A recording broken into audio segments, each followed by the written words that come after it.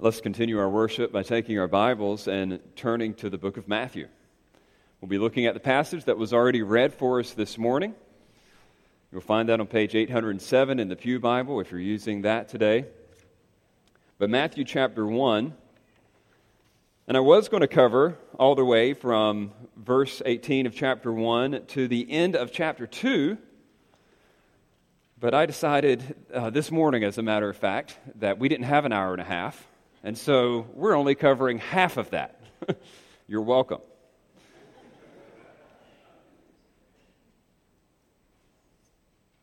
The reason why I originally wanted to cover the entire passage is because it blew me away in my reading of this text. That it seems that Matthew actually intended for the narrative to continue all the way from 1:18 to 2:23. But there's just so much there that we are going to spread it out over the course of the next couple weeks. And I'll try to point out why I think that we should at least understand these stories more together than we should individually as we get into the message. But to orient us to this text, I need to tell you a story. It's true. And I will just be so transparent with you. I do not want to tell you this story because it's a personal story, so I shouldn't tell those very often anyway. If I was ever going to tell a story about myself, I would want it to be one in which I was the hero, right? I am not the hero of this story. This is a total loser moment in my life, and I'm having a hard time working up the courage to tell you about it. But I have to. It'll help. A couple months ago, I'm on my way to meet with a couple of pastors from Marco Island, at a burger place in this normal strip mall shopping center kind of thing. It's a warm day. I get out of my car, I grab my bag, and I'm about to step into the restaurant, but before I can even shut my back door, this guy comes up, well actually two guys, in a white SUV hybrid kind of a thing, conversion vehicle, and pull up right beside me in great haste, and one of them jumps out and says, "Hey man, I really need to speak to you." I said, "Yeah, what's going on?" He says, "Look, I've got this emergency." He says, "It's going to be tough to explain, but just hear me out for a second." He says, "I work in the audio industry." He says, "I've got this set of speakers in the back of my car. I accidentally ordered two of them. I've got to get rid of one of them." Don't tell me you know where this story's going. Well, since many of you do know where it's going, I got to tell you, look, I don't fall for that kind of stuff. I'm extremely skeptical. This does seem too good to be true. A set of speakers that I don't even need for $1,000, like this home theater system, and he's just letting it go for whatever. He says, "I'll take anything." And I'm thinking, well, I've got $20, why not? Well, so I fall for it, and so I start doing the research, and he's like, "Look, you've got to check these things out." He says, "Look, you can find them on eBay." And so I even take a moment to call, and I'm not going to tell you who it was, but somebody in our church who I thought knew what they would be talking about, and said, "Hey man, look, I've got this guy standing here right in front of me. He tells me that I've got a set of speakers for $1,000, and I can get it just for whatever I'm willing to offer. Should I take it? Have you ever heard of this brand?" And he's doing research. He's actually doing research on the internet, and he on the phone, I said, "If you were me right now," I said, "would you do this? Could I turn it around and sell it and make some extra Christmas money or something?" He's like, "Yeah, go for it." And I go for it, and I knew something was off. I knew something was off when the guy, I've only got 20. He said, "Well, can you do any more than that?" I said, "Well, I don't know, maybe I can do 60. I'm just trying to offer, something because I feel bad for the guy, wrongly. And he said, look, here's the deal. You need to, he says, there's a Presto machine, right? I don't even know what a Presto machine is, but he already knew where the ATM was in the shopping center.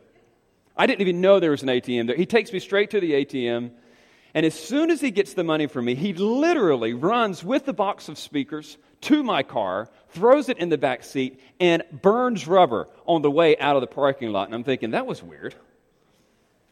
It hasn't hit me yet. I'm just thinking it's a little suspicious. And then a few moments later, I'm sitting at the table of the restaurant thinking that I may have gotten a great deal, but a lot of things just aren't lining up, and I start to look it up, and I realize that I have fallen for what is called a white van scam. In fact, it is such a popular scam that it has its own Wikipedia page. Not kidding. But there was that sinking feeling in the pit of my stomach that I had been taken for a ride. Despite my best intentions, despite my typically solid judgment, like I had just lost money on something that seemed too good to be true, but I thought, you know what, I'm going to trust humanity one more time. And it was a bad investment. Have you ever had that feeling? That thing where something just seemed amazing and you sit there and you try to process it and it's like right after the event and you just start to scratch your head and you wonder, is this really as great as they made it out to be? You know what it's like to start to have those suspicions and those doubts is this really all that was promised? Am I really getting what I bargained for here? Only to find out that it wasn't true.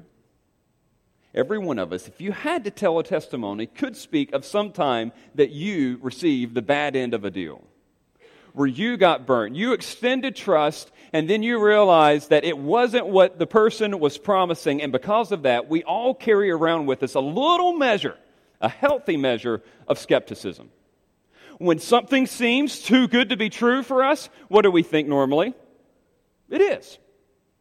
It is. When people offer something that just seems amazing, it just seems outstanding, we follow the old adage from Ronald Reagan, trust, but what?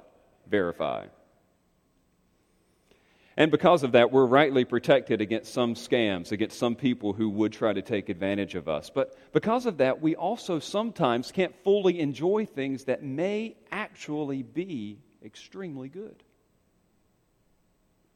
There are valid things that are offered us that sometimes we just can't fully enjoy because we're always thinking, is this really real? We hold back in some way. We reserve. We don't lean in. We don't go all in because we're not absolutely positive whether or not this is really everything that it was cut out to be. And friends, I would warn you that one of the most pivotal pieces of good news that you must fight the temptation to be skeptical with is that of the gospel itself. When you listen to the message of Jesus Christ, in some ways it could sound like, as an outsider, it could sound like wishful thinking. I mean, really. Like, it's pretty amazing, it's pretty stupendous, it's pretty unbelievable that God the Son would somehow enter into humanity through the womb of a virgin and then come and live a perfectly righteous life and then die a death for everyone who would believe in Him, rise again, and here's the clincher. All you have to do is trust in Him, and you too can enjoy that same eternal life and just full, unending joy with God Almighty in heaven forever. Now, if I pitched you that deal on the street and you've never heard it before, how many of you are thinking, yeah, I'm buying?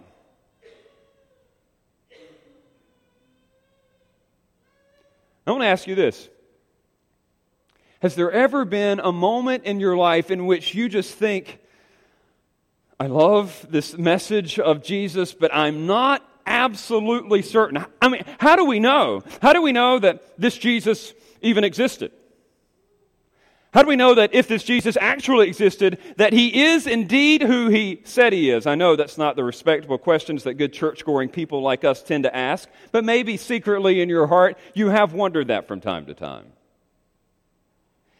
Is the text just like this one that is intended to remove those nagging doubts and fears?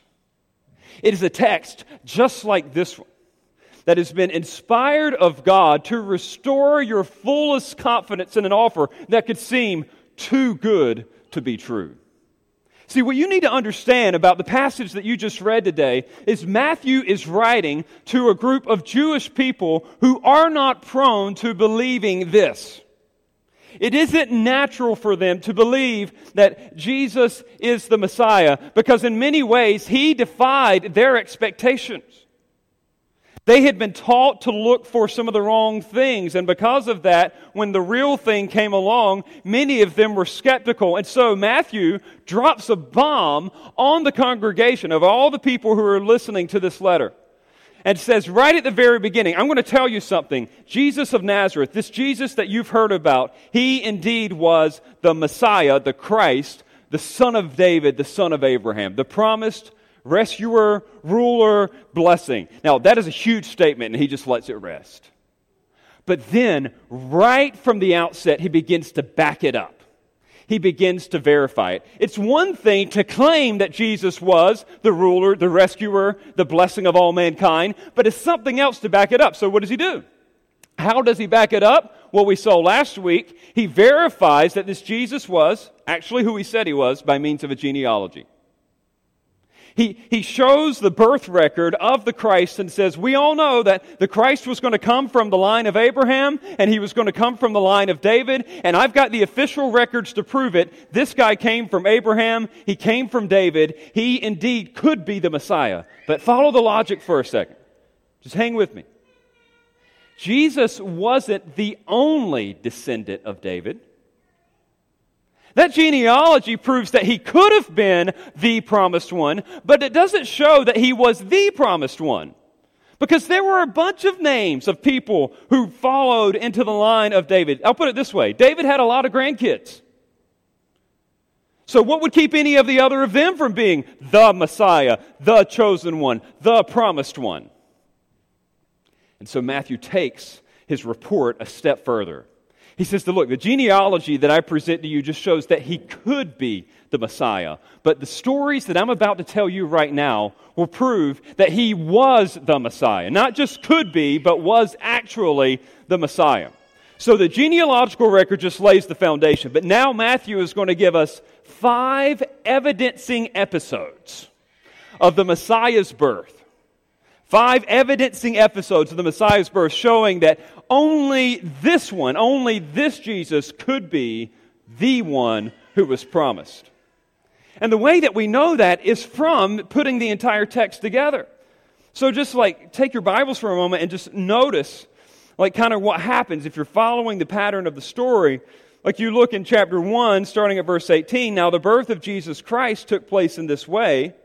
When his mother Mary had been betrothed to Joseph, before they came together and was found to be with child from the Holy Spirit. Now, I'm going to interrupt for a second, and I want you to know that he's going to mention an amazing event, and then you get down to verse 20. He's going to use the word behold, which means pay attention, look at this, check this out, and then you're going to notice a pattern. In your Bible, it should be kind of blocked off. It looks it looks different than the rest of the text. It's quoting from the Old Testament. Behold, the virgin shall conceive and bear a son, and they shall call his name Emmanuel. So, note the pattern. There's going to be an amazing event. Then there's going to be an invitation to reflect on that amazing event in light of what the Old Testament taught. Same thing in chapter 2. There's an amazing event. The star shows up, bringing these strangers from the east. And again, we get another one of those behold commands in there. And then look at verse 6. You've got an Old Testament text. Same thing happens in verses 13 through 15. An amazing event, and then evidence from the Old Testament. The same thing happens in verses 16 through 18. An amazing event, and then verification from the Old Testament. And then the same thing happens in verses 19 through 23. An amazing event, and a verification from the Old Testament. Do you see what Matthew is doing? He's saying, look, I want to tell you something. Here's something amazing that happened. And now, behold, check this out. I want you to see how this was a fulfillment of what was predicted in the Old Testament. And he tells 5 stories back to back that verify that this Jesus not only could have been the Messiah, but actually was. And what is he trying to do? He wants to engender within them a confidence that this Jesus was the Christ. He wants to remove all doubts and say he not only could be, but he actually was the promised one. And he wants to do the same for us. But because of the distance between us and the original audience, I'm only going to focus this morning on the first 2 of these evidencing episodes. And we'll look at the last 3 next week. So, we're looking at 2 evidencing episodes that strengthen our confidence that Jesus was the Christ. And the first is, in verses 18 through 25, the virgin conception. The virgin conception. The virgin conception evidences Jesus as the Messiah. Now remember, there was a pattern that we were noticing here, an amazing event and then a prophetic explanation. Look at the amazing event in verses 18 through 20. Now, the birth of Jesus Christ took place in this way. When his mother Mary had been betrothed to Joseph, before they came together, she was found to be with child from the Holy Spirit. Now, pause there. That's pretty amazing. That's pretty amazing. The Holy Spirit, before Mary had ever enjoyed a sexual relationship with her husband, actually comes upon her and produces a child within her. That word betrothed, many of you know well, or you've heard it in previous Christmas sermons, just culturally translated, it's something more than modern engagement, something less than modern marriage. It's kind of a happy medium, somewhere in between. Now, what it ultimately denotes is that 1 year period of time in the life of a Jewish couple in which they were legally married to one another but had not physically come together in a relationship. So it was normal practice for someone to actually be married legally by law. I mean, you'd have to get a divorce to break it off. And for that whole first year, you know what the husband would do? He didn't really spend much time with his fiancée. He would actually spend time at his own home, at the home of his own parents, adding on to the house, if you will. He was preparing a place for his new bride, and then at the culmination of that year of waiting, they would then consummate the relationship. It is in that particular time that we find ourselves here, and it is crystal clear, Matthew's making it crystal clear, that they have not had a physical relationship. Before they had come together, she is already pregnant, and that is amazing. That is astounding. And Joseph even believes it to be. This isn't a normal run-of-the-mill event for Joseph. Look at verse 19. And her husband Joseph, being a just man and unwilling to put her to shame, resolved to divorce her quietly. You know what he's naturally thinking? This is impossible. You could tell me that this child is from the Holy Spirit, but I don't believe you. And therefore, being a just man, being someone who upholds the righteous standards of God's law, I'm not going to marry you. I'm going to divorce you. And Joseph does it in a meek and gentle and quiet way. And he resolves in his own mind, I can't marry this woman. We need to put her away quietly. But notice verse 20. This is where things get amazing again. You're going to see that word behold. But as he considered these things, behold, notice this, check this out, an angel of the Lord appeared to him in a dream, saying, Joseph, son of David, do not fear to take Mary as your wife. And here's the supernatural explanation. For that which is conceived in her is from the Holy Spirit. So Joseph gets a radical invasion of the supernatural. That's what a miracle is, a radical invasion of the supernatural. Now, it would be easy for us to think, as 21st century hearers, that, well, this is very unlikely. This is very unlikely. Can I just debunk something for us right now? Of course it's unlikely. That's why it's called supernatural. Natural means that it is normal. Supernatural means it's over and above that. Matthew knows exactly what he's writing. He is recording a miraculous event. And he says, as unlikely as it may seem, an angel shows up, and there's been no prophetic revelation for 400 years. An angel shows up, appears to Joseph, and verifies Mary's story and says, marry her anyway. This child's from the Holy Spirit. This is astounding. And Matthew wants you to see this. He wants you to behold this. And he wants you to understand further its connection to the Old Testament. This wasn't just an amazing event. This was something that had been predicted or prophesied in the Old Testament scriptures, because it goes on to say in verse 21, she, Mary, will bear a son, and you shall call his name Jesus. For he will save his people from their sins. He will be the promised Savior. And all this took place to fulfill what the Lord had spoken by the prophet. Now he's going to quote Isaiah 7:14. Behold, the virgin shall conceive and bear a son, and they shall call his name Emmanuel, which means God with us. Matthew is indicating that it was at least in part, the expectation of the Jewish people that they would have a prophetic rescuer, deliverer, God himself, who would come through the womb of a virgin. Now, if any of you have ever taken a class in secular first century history, if you've ever looked at the life of Jesus through the eyes of someone who wasn't a Christian, they will immediately try to debunk the claim of Isaiah 7:14 by going back to the original context and saying, nobody would have read Isaiah 7 and actually expected this to have been a virginal conception. And this is the way that they argue.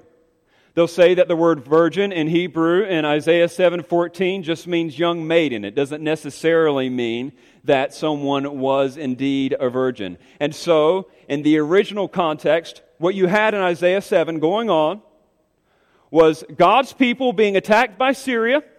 So they're being attacked by these foreign invaders. God gives a prophecy or a sign to the people that they're going to be delivered. And you know what the sign was? That a young woman is going to have a baby, and this baby is going to grow up and live under peace. Therefore, God is going to deliver. So whoever the young woman is, they don't know. Some people think that it was the king's wife. Some people think it was Isaiah's wife. They're not sure, but they just say, you know what, it's not really a supernatural sign that's promised in Isaiah 7. It's just promising that some young woman's going to have a baby, and that baby's going to grow up, and God's just saying that He's going to deliver them from Syria. And He did. They wouldn't have expected anything different, but is that really true? There may have been some sense of fulfillment of Isaiah 7 originally, but was that all they were expecting? Friends, I would argue with you that they were expecting much more.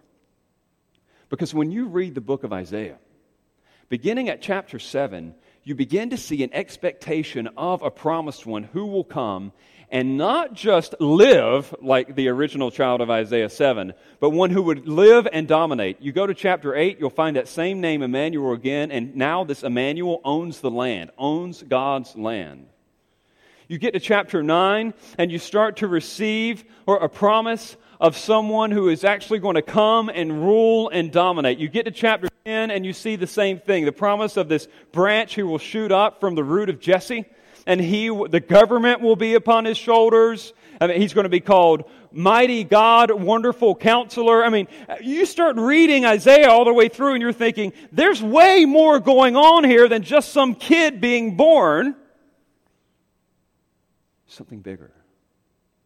You say, well, how do we know that? Here's how we know that. Because when faithful Jews were commissioned to translate the Hebrew Scriptures into Greek, they specifically, listen to this, chose the explicit word for virgin, one who has not had sexual relations, for Isaiah 7:14. If you look in the Greek version of the Old Testament, you will not find the Hebrew word maiden.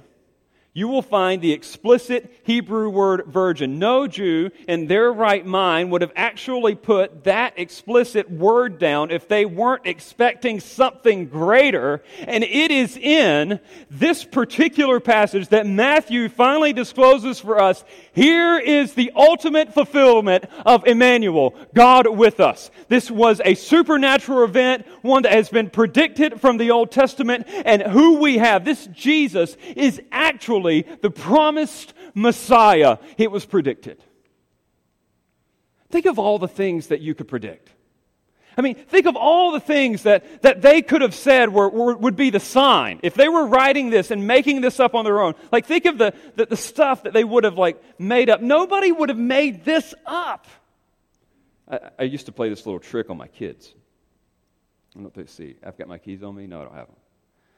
So this is the way the trick would work. I would tell them that I had magical powers. And I would prove that by holding my hand out to the trunk of my car, saying abracadabra and having it open. That was a cool trick, right? You all know how it works, just in case you didn't. It was me having the remote in my hand. They never saw it. And I would just tell them, look, Daddy has magical powers, abracadabra. And for 2 years, that thing worked. They thought that Daddy had this magical power to open the trunk. You know what, friends? We all know, Just little cheap tricks like that, where somebody says, oh yeah, I've got this great ability. Kind of like the guy at the fair who can guess your weight, Like, oh, okay, well, that's interesting. Or maybe he figures out a few people's names. You're like, oh, okay, that's interesting. But the thing is, those signs, they may be cute, they may be interesting, but they're not like mind-blowing. Like there's a lot of dads who could run the abracadabra trick on their children, right? And at the end of the day, it's just me opening the trunk. It's not like I'm opening, like some huge gates to a castle with my hands. I mean, it is just always the trunk of my Hyundai Sonata. What Isaiah does here, what the Old Testament prophets do in their predictions of the Messiah, aren't just the stuff of fortune cookies and horoscopes. It's unique, huge, unrepeatable phenomena. A virgin conception. And that is exactly what we have recorded for us in this text. Notice verse 24, the way things play out. When Joseph woke from sleep, he did as the angel of the Lord commanded him. He took his wife, but he knew her not until she had given birth to a son. So here's a woman who has no sexual experience, who gives birth to a son, and he did exactly like the angel said, and he called his name Jesus, Savior. This is an evidencing episode. And again, some could try to say, well, isn't this a myth? I mean, what keeps us from just saying that this is just a great myth? Weren't there other stories of weird conceptions and births in the ancient Near East? Now, friends, I actually took the time this week to read the 10 other most similar stories to the virgin conception of Jesus, and frankly, none of them read like this. You can find it on the internet. You will read these accounts and you think, oh, this is like ridiculous fiction. This is the stuff of folklore.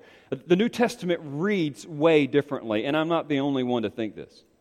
The first one to help me with this was someone named C.S. Lewis. You know him for The Lion, the Witch, and the Wardrobe, but what most people refuse or don't really understand about him is that he was actually a literary genius. He taught at Oxford literature. He specialized in myth and folklore. He had read thousands of myths, and somebody asked him one day, isn't this the stuff of myth? He says, you've never read a myth. He says, I've read thousands, and nothing in the New Testament reads like ancient Near Eastern myth. You could do this on your own. Look at the others. Compare it to this. We're talking real places, real names in history. This is verifiable data. And not only from a Jewish Matthew, but also from a Greek Luke who will verify the same story. We have a real account of a virgin conception. And this is evidence that this Jesus that we worship really is who we say He is. This is huge. And if this actually happened, friends, listen to this. If this actually happened, if this isn't some like pie in the sky, like wishful thinking, Santa Claus type of reality, but like a real, like down on the earth, like tangible thing you can hold in your hand, something in time and space and history. If this actually happened, two things are true. One, He actually is the Savior of our sins. Sin isn't some type of spiritual social construct. Sin is real. We really needed a Savior from it. And this Jesus actually came and remedied a sin problem. And we should trust Him as such. If this is really true, you should believe and embrace the fact that the greatest problem with this world is rebellion against God, and that Jesus actually came to remedy that, to rescue us from that sin problem. And He accomplished it through His life and His death and His burial and His resurrection. And sin indeed is remedied through Him. It is a real problem that has been remedied by a real Christ. And if this is true, if this Jesus actually is who they say He is, not only has He actually rescued us from sin, but listen to this, He is actually with us. The promise is that God would be with us. He would no longer be just ruling and reigning from afar. He would no longer have his presence confined to a holy space in a temple somewhere. Now Jesus lived flesh and blood humanity with us. And indeed, he is ascended into heaven this day, but he promises to still be with us in the person of the Spirit. And every believer in this room who is truly trusting in Christ actually has the presence of God actually with them in the person of the Holy Spirit. A gift that was reserved only for special people at special times in the Old Testament is now made possible for us all. Jesus, God himself, is actually with us. This isn't a hypothetical, this is real. And you can rely on that. And so this is evidence. Matthew's episode here provides evidence. The evidence is indeed a virgin conception, but there's more evidence. He gives another episode. And the second episode is the specific origin of Jesus. The first one is the virgin conception. The second is the specific origin. He moves from the genealogical to the geographical. He's going to focus on place at this point. And I want you to look for, I'm going to read the passage for you. I want you to read it along with me, but listen out for those two things that Matthew is trying to do. Remember, the first thing is he's going to tell you an amazing event, right? And then the second thing is he's going to give you a prophetic explanation. When we read this text, listen for the amazing event, listen for the prophetic explanation. Chapter 2, verse 1. Now after Jesus was born in Bethlehem of Judea, in the days of Herod the king, behold, wise men from the east came to Jerusalem, saying, where is he who is born King of the Jews? For we saw his star when it rose, and we have come to worship him. When Herod the king heard this, he was troubled, and all Jerusalem with him. And assembling all the chief priests and scribes of the people, he inquired of them where the Christ was to be born. They told him, in Bethlehem of Judea. For so it is written by the prophet. You see the prophetic explanation? And you, O Bethlehem, in the land of Judah, are by no means least among the rulers of Judah, for from you shall come a ruler who will shepherd my people Israel. Now, when you take that text as a whole, do you see the amazing events? Now, there's something pretty astonishing happening here as well. I mean, he's giving a report of Jesus' birth in Bethlehem of Judea. And you're thinking, okay, yay, Bethlehem. We sang today, oh, little town of Bethlehem. Oh, that's really cool. Why would anybody ever write a Christmas song celebrating the name of the place where he was born? And by the way, if you know anything about Bethlehem, it's not that impressive. I mean, most people believe that at this time there's about 300 people living in the town of Bethlehem. I don't even know if you call it a town in today. I mean, our neighborhoods are bigger than Bethlehem. And yet, for some reason, people are celebrating it. Matthew finds it very important for you to understand right at the outset of this narrative that he was born here. Why? Well, because something astounding is happening. Something astonishing, something amazing. Because notice, it's in the days of Herod the king. We'll talk more about him next week. But a real king, actually, if you go to Jerusalem today, from what I understand, you're likely to hear more about Herod the Great than you are Jesus himself. He is such a major player in history. He was the ruler of the people at the time, half Jewish, a real king, at least in the eyes of Rome, ruling over, and there's going to be this contrast between the real King Herod and the real King Jesus. And notice that, behold, he's going to say, check this out. Wise men from the east came to Jerusalem. Time out for a second. On Mondays, you may not know this, but I get critiqued by the elders and the staff. I ask for it. It's not just they critique me every Monday and I'm just like head hang down. I ask, about feedback from the sermon. You know what, like, the most consistent critique that I get from the staff is that I make too little of, like, Sunday school lessons. Like, from kids, I kind of poke fun at my own upbringing in Sunday school. I don't mean to do that, but let's be honest, friends. Sometimes the stuff that we learn, like we tell our children, or the stuff that we get as kids, is so, like, childrenized. I made up a word. It's so childrenized that it doesn't actually convey the truest truth. Yeah, okay, let me say it better. It's not true. It's just not true. So if you have a manger scene up at home that shows the wise men with their crowns kneeling with the shepherds, all right, that's totally cool. I'm not saying you got any heresy going on, but I am telling you that's not what actually happened. Now, I'm only trying to shock you just a little bit because I want you to read the text for what's there. What you need to understand is that they were blown away. The Matthew's readers would have been blown away that these magi, that's the term I want to use for them, these magi show up and worship Jesus. See, the way that the Sunday school version of the story often goes, or the one that you normally see in Christmas pageants, is that these guys, these kings of the East, were faithful followers of Judaism. And they had been reading the book of Micah. And they had been looking for a star to rise in the east, which actually would have been the opposite direction for them, but that's neither here nor there. They're waiting for a star to rise in the east. And they knew, and like this royalty, this just held over Judean royalty, makes their way to Bethlehem, and they worship Jesus. And isn't it to be expected that the rulers of the world would come and bow at the feet of Jesus because they've rightly read His Word? Friends, Matthew wants you to be blown away at who's coming and where they came from.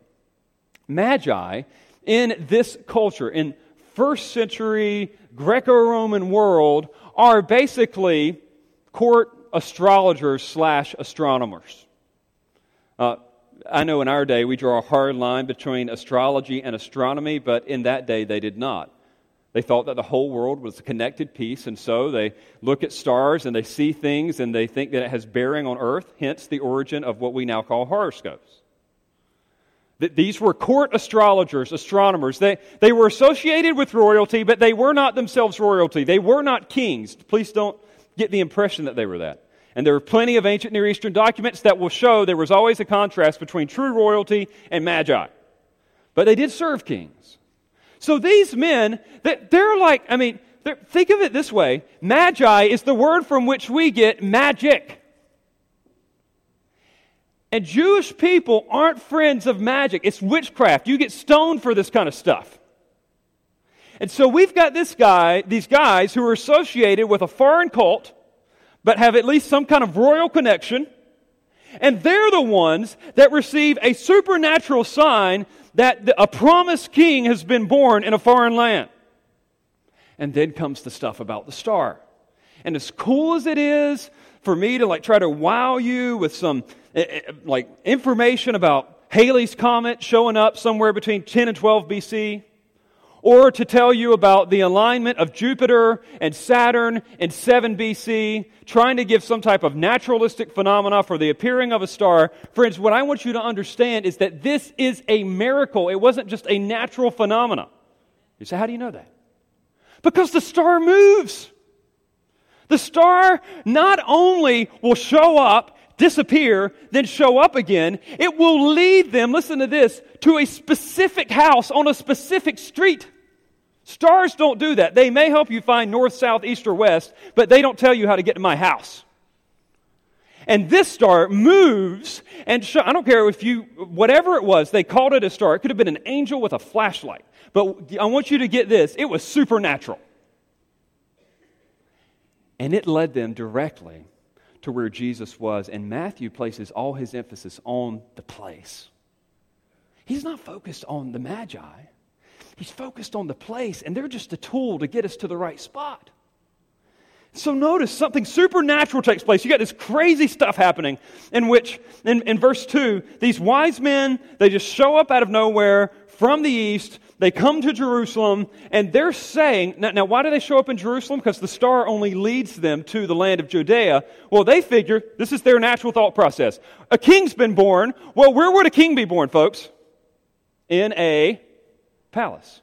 So they go to the palace of Judea.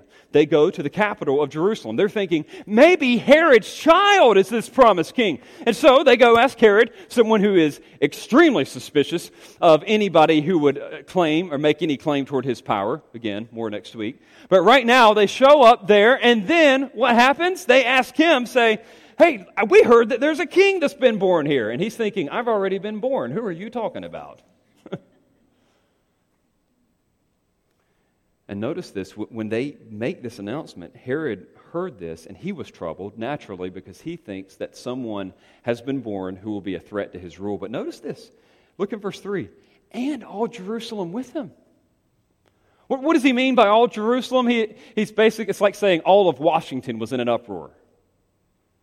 You see, Herod wasn't fully Jewish. He was only half Jewish. And guess what? He had totally taken over the kingship on account of just kicking butt and taking names. And because of that, because of his political savvy, because of his military might, you know who he had put in office? His buddies. He had put people in office who really didn't belong there. The high priest, the people who were making the decisions of that day, like they were all in an uproar because they don't want Herod's power to be threatened because their power will be threatened. And this is not good news for them. But listen to this. Even though their power would be threatened by it, all of the scribes, all of the official scholars of the day, and the chief priests, the religious leaders of the day, know beyond any shadow of a doubt where the exact place, the exact village, the exact town that the promised Christ, the promised King would be born. And they are the ones who say, he'll be born in Bethlehem. Micah 5:4, written 700 years before this very date, had promised them, and you, O Bethlehem, in the land of Judah, are by no means least among the rulers of Judah, for from you shall come, listen to this, a ruler who will shepherd my people Israel. Remember that promise we read last week in 2 Samuel chapter 7? It said that there would be a ruler who would come from Judah, one who would shepherd the people of Israel. There is a specific promise that this guy would come from Bethlehem, and it is ultimately to Bethlehem that these men will go. It is prophesied from the very beginning. We have a supernatural event, we have prophetic explanation, and then the supernatural event continues. Look at verses 7 through 12. So then Herod summoned the wise men secretly and ascertained from them what time the star appeared. So he wants to know the timing. He wants to know how old this child is. And here's, by the way, friends, how we know that the wise men weren't there with the shepherds, because they took off on their journey when the star appeared. The star appeared when the child was born. There's no planes in those days. It takes a little bit of time to get from one location to another. If they're coming from the east, making their way all the way to Jerusalem, it's a couple months' worth of a journey, especially with the convoy. And so they make it to Jerusalem, then they have to make it to Bethlehem. They're not there on the same night. And he says, all right, guys, I want you to go find him. Go to Bethlehem. Go and search diligently for the child. And when you have found him, bring me word so that I too may come and worship him. Naturally, he's going to present himself as someone who's interested in worshiping a king. But even us, now we know what he's really up to. And it says in verse 9, after listening to the king, they went on their way. And look at the word again. Behold and behold. Look at this. Notice this. Check this out. The star that they had seen when it rose went before them until it came to rest over the place where the child was. And when they saw the star, it showed up again. When that star showed up again, they rejoiced exceedingly with great joy. Something miraculous happened. And going into the house, they saw the child with Mary, his mother. They fell down and worshipped him. So these foreign dignitaries go and worship at the feet of Jesus. These Gentiles are worshiping the true King of the Jews. And then opening their treasures, they offered him gifts, gold and frankincense and myrrh. The reason why we sing We Three Kings is because there's three gifts, but nobody knows how many of these astrologers there were. The point is that pagans are worshiping the chosen king in the chosen place. This indeed is a fulfillment of Old Testament prophecy. And the last supernatural thing that happens is in verse 12. And being warned in a dream not to return to Herod, they departed to their own country by another way. Do you see the alarming specificity of these prophecies? Again, earlier I briefly referenced fortune cookies and horoscopes. Just recall the last time you went to a Chinese restaurant and you broke open that thing. Whatever that was that you read on that slip of paper could have been true of anyone else in that room at any particular time. They are glistening generalities. I could say something to you like, I know what's going to happen to you this week. Something good is going to happen in the next 3 days. Or you know what? You better watch out, because things are going to get pretty tough in traffic at some point within the next week. And you can come back to me and say, wow, he's brilliant. Like, he knows stuff. It's glistening generalities. But listen, friends, this Old Testament prophecy written 700 years ago, is it predicting? Listen, it's not even predicting that he's going to be born in the power center, Jerusalem. It's predicting that he's going to be born in, pardon the word, Podunk Holler. Like in the middle of nowhere, in Bethlehem. Its only claim to fame is that David was actually born there, but he didn't even rule there. He was born there and moved on. And so we ask ourselves the question, is this true? If this actually happened, if this Jesus was actually born in Bethlehem, having the genealogical credentials that he had, having the special birth that he had, you start to put all this together, what does it mean? It means that an actual ruling king was born that day. Not a hypothetical king, not a spiritual king, but a real, live, actual king, one who would be a threat to Herod the Great himself. Hence the events that will happen in the next few pages, in which babies will be slaughtered. Herod is so threatened by it. He's a real king. And what does that mean for us? If he actually is a real king, what does that demand of us? Well, these pagan astrologers model it for us well. Homage, tribute, worship. It's interesting. It says that they worshiped and bowed themselves down before him. You know, friends, oftentimes we think of worship just as an emotional experience, but the word worship is the Greek word proskuneo. It just means to prostrate oneself, to literally get on the ground. So notice, worshipped and bowed down. What did they do? As a symbol of this child's superiority, they literally laid themselves out on the floor, acknowledging the fact that he had rule and reign over them. And then they give him the best of what they had: gold, frankincense, myrrh. Friends, if we worship a real king, what is our response to him? It is to figuratively lay ourselves out before him and to give him the best of what we have. That is worship. That is what we're doing at Christmas. It's not just the cool vibe you get from some of your favorite Christmas albums. It is you submitting yourself to Jesus and giving him the best of what you have. And that involves our morals, that involves the material things that God blesses us with. We say, Lord, I am yours and all that I have is yours. That is worship at Christmas. But only if this is a real king. If this is just legend, if this is just folklore, we're okay just to hold on to this as a cool story to give us the warm fuzzies from time to time. But if this is a real king, he deserves tribute and homage. He deserves us submitting ourselves to him and giving the best of what we have for him. And so Matthew would have us really sit at the table of the burger place. And before ever partaking of the deal of the century, he's actually inviting us to analyze the offer. That guy in the parking lot that day wanted me to do it right then. He didn't want me to think about it. Matthew's recording his stuff. He's writing it down so that you could sit there and look at it. And he knows that on the surface it seems a little too good to be true. And so he starts to walk you through the evidence. He gives you a genealogical record that shows that this indeed could be the Messiah. But then he gives you these evidencing episodes to show that this indeed is the Messiah.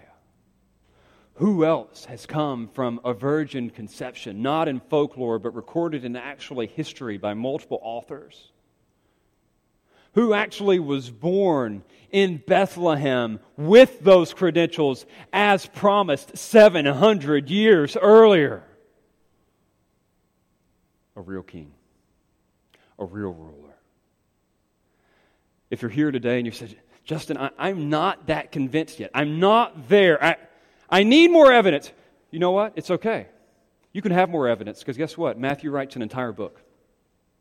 He's going to get you started right here, and you know what it's inviting you to do? Read the rest of the account and see if these things are so. Can I tell you this, friends? You could be a little skeptical at Christmas. I get it. Here you came today and you're thinking like, wow, this guy actually believes this stuff is true. I didn't expect that. It's a little shocking. No, listen, I know it's shocking. What do we do? Here's what I would like to do. If that's you, you're like, I want more evidence. I want more time. I need to see more. I'd encourage you to use that little connection card that we have in the pew pocket and just say, need more evidence. Put your email or something, and this is what I would be willing to do. Me or someone else in the church would be willing to meet with you and read through the Gospel of Matthew or read through the Gospel of Mark to help you understand the claims of Jesus contained in His Word. I could point you to extra biblical stuff, but I'm going to start off with the sources itself, and let's give you time to analyze the record of Jesus in His Word. That's for the skeptical. That's a legitimate offer. This isn't high pressure. I'm not telling you today, like that guy who sold me the stereo, you got to do this now or deal's off. I'm telling you, investigate the claims of Christ as evidenced in His Word. But let's say that you're here today, say, Justin, I'm not skeptical all the time. I'm just skeptical sometimes. Listen, it's okay, but on the basis of this account, let me implore you to actually believe and embrace that this Jesus is who He said He is. Be gone with your reservations. Be gone with your hesitations. Like just go ahead and place your confidence in Christ. Move from skeptical to actual. Move from trust and verify to trust and verified. Here is your verification. And what does that mean for you specifically? Like, if this is really true, if this is something that actually happened, here's what you can know. 3 things. 1, this Jesus actually saves you from your sins. Write that down, remember it. He actually saves you from your sins. Hey, you've sinned against Him this week. That's why He came to remedy that. You're struggling with ongoing sin. Listen to this. He actually came to remedy that. You think that something that you've done is so big that it can't be remedied? Listen, He actually came to remedy that. He actually saves us from our sins. Rely on Him. Secondly, if this is true, now that this is verified, He actually dwells with us. This Jesus actually dwells with us. That is the specific promise, Emmanuel, God with us. He came and He entered into our situation, and through the person of the Holy Spirit, He still is with us, enabling us, helping us, guiding us, convicting us. You just need to do, I just had a great conversation with one of our members yesterday where they were talking about their life before Christ and their life after Christ. Friends, don't get too used to or think it's too commonplace for the Spirit to be working and directing in your life. Just think of what it was like before Christ. This particular gentleman was telling me what it was like in his home when he was growing up and how horrific things were and how things are in his own home now. He said they're not perfect, but it is a world of difference. Friends, that is because God Himself is with us. He is making a difference. This is not the kind of stuff that the Naples Daily News will ever write about, but there are a couple hundred people here today bearing testimony to the fact that God is with them and has made an impact in their life. He is with us, actually with us. And then if we move from the skeptical to the actual, if we go from trust and verified to trust and verified, we can hold on to the fact that He actually reigns over us. He actually reigns over us. And His reign, His rule, friends, is good. And so we submit to Him. We submit to Him.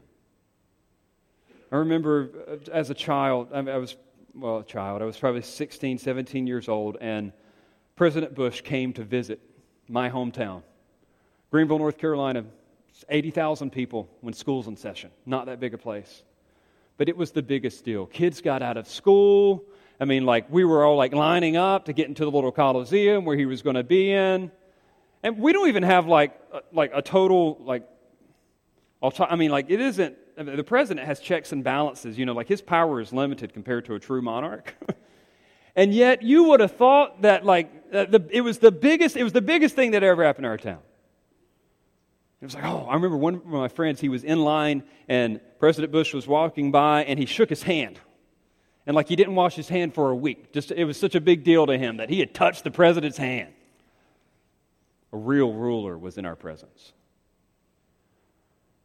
Friends, Jesus is more real than a George H.W. Bush or a Donald Trump. He rules, He reigns, and He demands real submission. So what does that look like? It looks like you doing whatever He has called you to do in His Word. And if there is anything in your life, hear me well, that you are doing that is actively out of alignment with what He wants, with what He would have, you are not submitted to King Jesus. I don't care what you do in here on Sunday, what songs you sing, what scriptures you read, whose hands you shake. You are not submitted to King Jesus if you're not doing what He has clearly revealed in His Word. It is submission. And the second is adoration. So what does adoration look like? It is us giving Him the best of what we have. He is a real king, and He really deserves the best of what we have. And I'm not just talking about the offering basket. I'm talking about the best of our time, the best of our energy, the best of our affections. He gets the best. I've been convicted of late. Sometimes I'll have an early morning here at the church. I'll have early morning meetings. The day goes all day long. You guys know what this is like. Women, we work a full day. And you get home and you know that it's time to minister to your family. And you walk through the door and you're absolutely exhausted. And what they get, sorry kids, is the leftovers, right? It wasn't the best of my time and energy. The meetings in the morning got the best of my time and energy. They get the leftovers. But I still give them what I've got. That's why I enjoy Saturday so much, because it is actually on Saturday that it's a day where they can actually get the best of me. I tell you that story because, friends, there's times in which you're going to have to give the best of what you have to your job, the best of what you have to your family. But listen, generally speaking, the best of what you have with your time and your energy and your resources should regularly go to Jesus Himself. That includes, yes, time in His Word and prayer, but it also includes doing things that He Himself would have you do. And yeah, you're going to have to work hard. And yes, you need to spend time with family. I'm not encouraging everyone to live as a monk and go move out to the desert somewhere. I am saying that we should live as if Jesus is the most important thing going on. Let me ask it this way. If people were to look at you and they would just try to figure what is the number one thing is what does he or she live for? Would they actually say Jesus? That's what worship looks like. That's what giving the best looks like. Even if it is in your work, they know that you're doing it for Jesus. Even if it is time with your family, they know that you're doing it for Jesus. He is a king, a real king, an actual king, and He is worthy of it. And so let us this week celebrate the wonder of this child, our King, the promised Christ. Let's pray. Father, Lord, You have made it clear that Your Son has actually entered into time and space and history, Lord, through these supernatural events that were prophesied in the Old Testament. And this isn't just some first century reality, Lord. This is something that affects us here and now and today. And I pray, Lord, that it would. I pray that, Lord, You would continue to work, Lord, in the hearts of these people, in the hearts of this church, in my own heart, so that people would look and see that we really do live for a real and breathing King. Or that we are submitted to Him, that we are trusting in Him, that we are worshiping Him, that we are depending upon Him. Or make that real in tangible ways this week in the life of this congregation. And if there's anyone here who's still unconvinced, they're not yet there, they're not sure that this Jesus is who He said He is, I pray that You would open their eyes to the truth. That they would be enabled to believe as they read the testimony of your word, that some would even take us up on that offer to look in the Gospels together so that you could speak through these historical and Spirit-inspired accounts to bring more to saving faith in you. Lord, do this work, Lord, through our church. Continue to honor the person of Christ here. And it's in Jesus' name I pray and ask these things. Amen.